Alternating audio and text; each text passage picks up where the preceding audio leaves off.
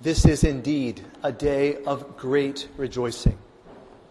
For just as we heard St. Peter proclaim in the reading from the Acts of the Apostles, our Lord Jesus, who had gone about doing good, who had healed those oppressed by the devil, who had been falsely accused and put to death on Good Friday, and his dead body put into the tomb, on the third day conquered death itself and rose triumphant from the grave. And this was not only a victory for him, but for all of us, because he means this resurrection of which he is the first fruits. He means to bring every one of us into it. And so it is that I'm sure that many who are here today have their hearts completely full of joy. And yet, there may be others here today whose hearts are not so focused upon this event that we celebrate, because your focus may be somewhere else.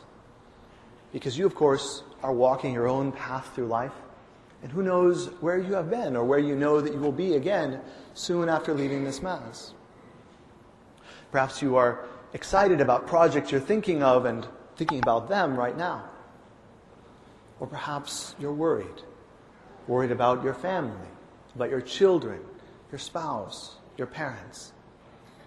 Maybe things are not going so well at work or in your neighborhood or your school. Maybe you're hurting or in pain. Maybe you're afraid of something. So it is that right now, that might be what you're focused on. That's what's holding your attention and your mind and your heart. Your own path. What's going on as you walk along. And if that describes you, then you are rather like the two disciples in this reading that we heard today.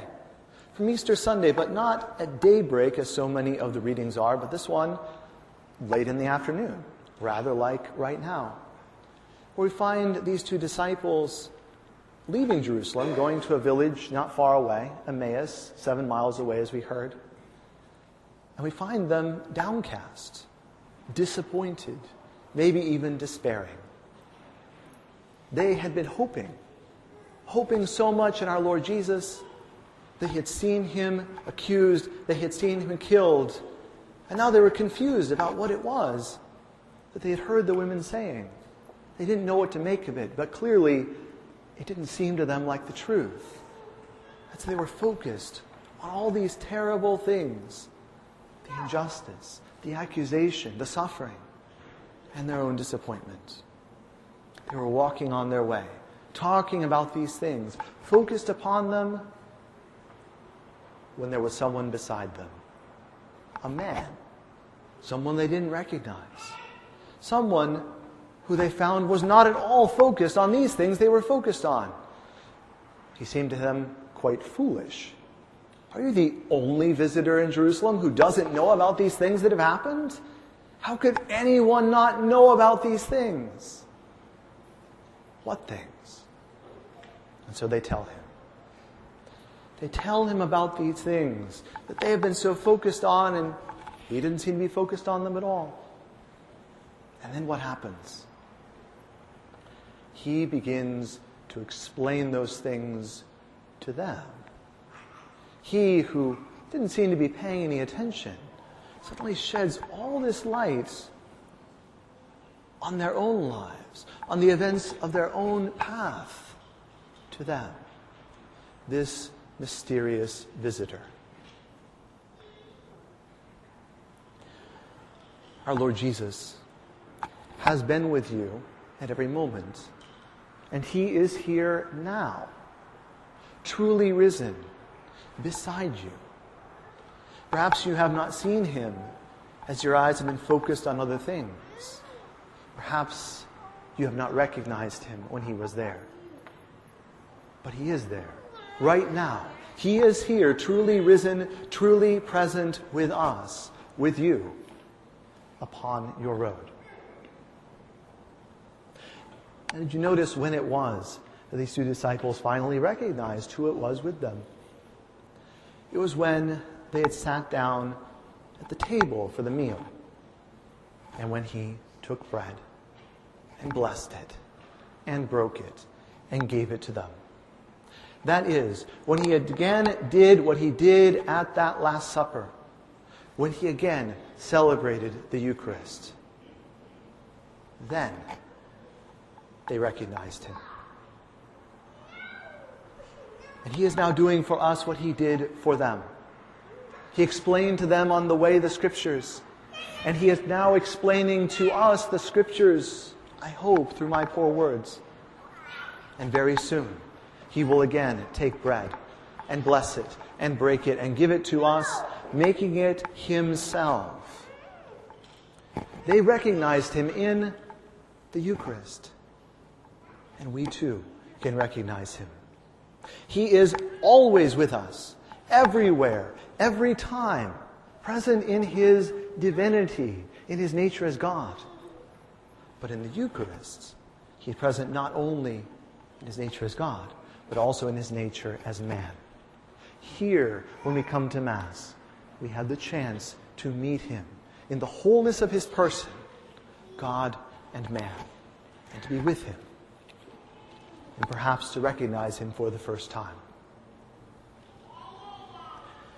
And we notice that the two of them said to him, "Stay with us, for evening draws near." It's almost the end of the day. "Stay with us," they said. The truth is that he's always with us. The question is, are we willing to stay with him? It's too often we who tend to go off in a different direction. And it is he who invites us to stay with him. Sometimes when I'm speaking to people who feel that they're far from God, I'll ask them to think back over the earlier parts of their lives and to think about, at what point did you feel closest to him? When did you most feel his love? When did you most feel yourself in love with him? Pick out that time and then take a look at what was going on. And for different people, it's different things.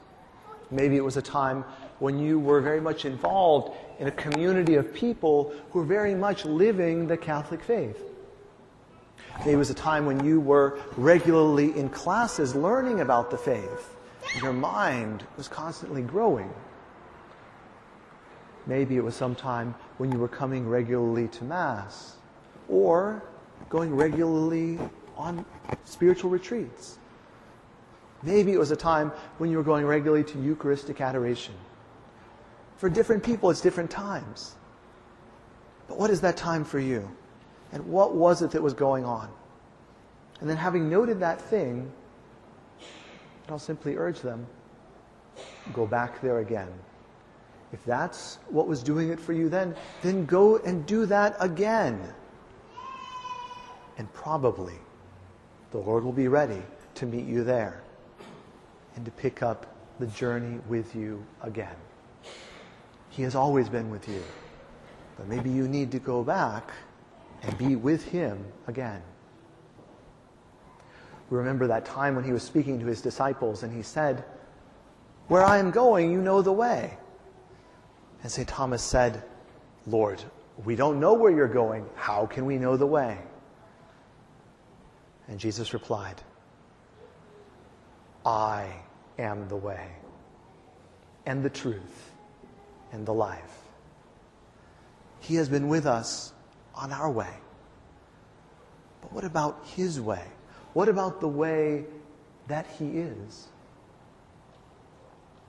Or, as we heard in that psalm, we heard a reference to a historical event of when the temple was being built, and there was a particular large, very large stone, which in the original construction, the builders decided we can't fit into our plans. And so they left it there in a sort of refuse pile of extra stones they didn't use. This great big stone that didn't fit.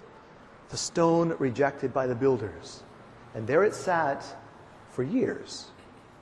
Until later, some later builders, reconstructing the temple in a much greater and more glorious fashion, decided that not only could they use that stone, they were going to make it the cornerstone of the new temple. It went there first, and then everything else fit onto it. And thus so often have Christians proclaimed, the stone rejected by the builders has become the cornerstone. And so it can be in your life.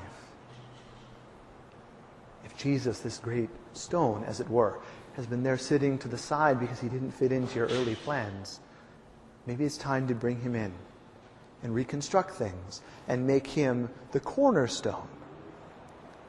Our Lord Jesus has always been with you on your way. Maybe it's time to accept his invitation to follow him on his way, to follow him on the way that truly he is.